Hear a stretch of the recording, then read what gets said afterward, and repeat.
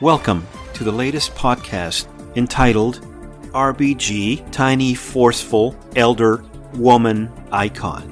One inspired by the late and incredible icon, Ruth Bader Ginsburg. Our novelist, Tatiana Andrusov, has looked into aspects of RBG that others may not have noticed. And now, here is Tatiana Andrusov. Obviously, accolades are coming from all over the United States and from different parts of the world. But since I'm a tiny, sometimes forceful elder woman, let me bring my own. Let me start with tiny. Whatever we think of politics, of the present situation in this country, when we look around, we see that most of the world is not only dominated by men, but by big men. Look at both our candidates. Joe Biden is 6 feet tall and Donald Trump is 6'3". Barack Obama is 6'1", George Bush is 6 feet, and Bill Clinton is 6'2". The average male height in the U.S., by the way, is 5'8".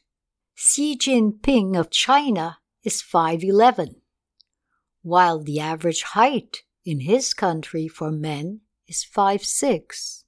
There are debates about the exact height of Xi Jinping, but he has lasted far longer than most of his predecessor, and he is taller than his predecessors.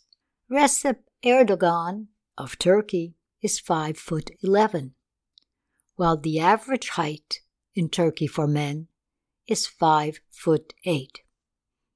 Of course, we have shorter leaders, including one woman who has led for years, Angela Merkel.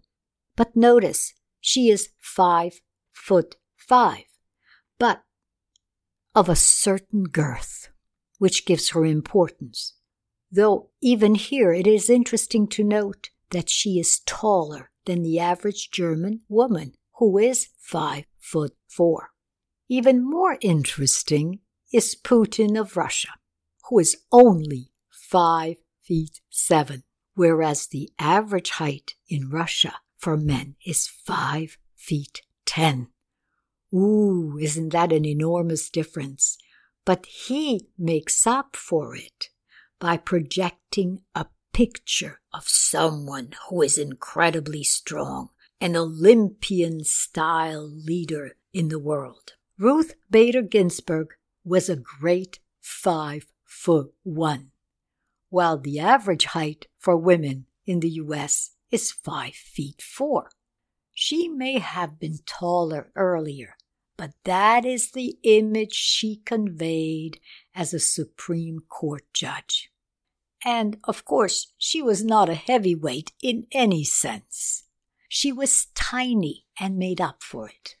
One for all of us who are tiny, who have to look up rather than down upon our fellow human beings. Next, she was forceful, clear, concise in what she said and did and kept at it. Clear, patient repetition is so much more powerful than bursts of any kind.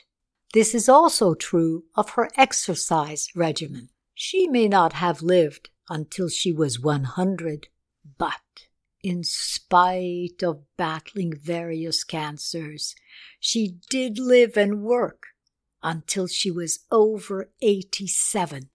That is 22 years over the average life expectancy of women born the same year as she, 1933. And it should be recalled that she was the oldest ever working Supreme Court justice. Think of it. She learned when she was degraded during her first pregnancy to hide her second pregnancy. Not only so that she could continue working, but because somewhere in her mind she knew she wanted to do something so that employers would not be entitled to fire women because they were pregnant. Remember, she went on to make sure that law was changed. You do not whine, but work hard to do something so that the reason for the whining ceases to exist, not only for yourself, but for others. Forceful, you also listen to those who may differ with you on those very issues on which you have specific ideas and goals. Forceful, you open your eyes and ears to areas where you and those you differ with may have common appreciations, ideas, and even goals. This is how RBG became friends with Antonin Scalia. Their one great common love was opera.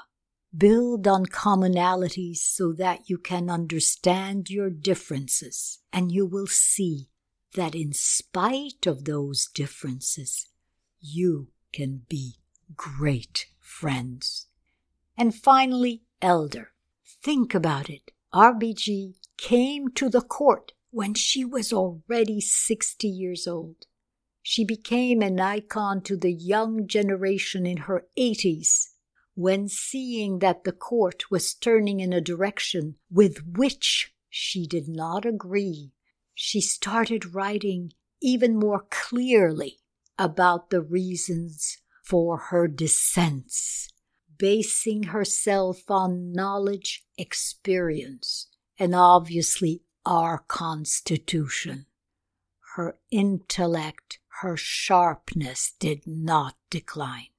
We have men who are vying for leadership in their 70s, but it is a woman in her 80s who has pointed the way to a brighter future, one where years combined with intelligence and compassion for fellow humans can help us overcome the many challenges we face.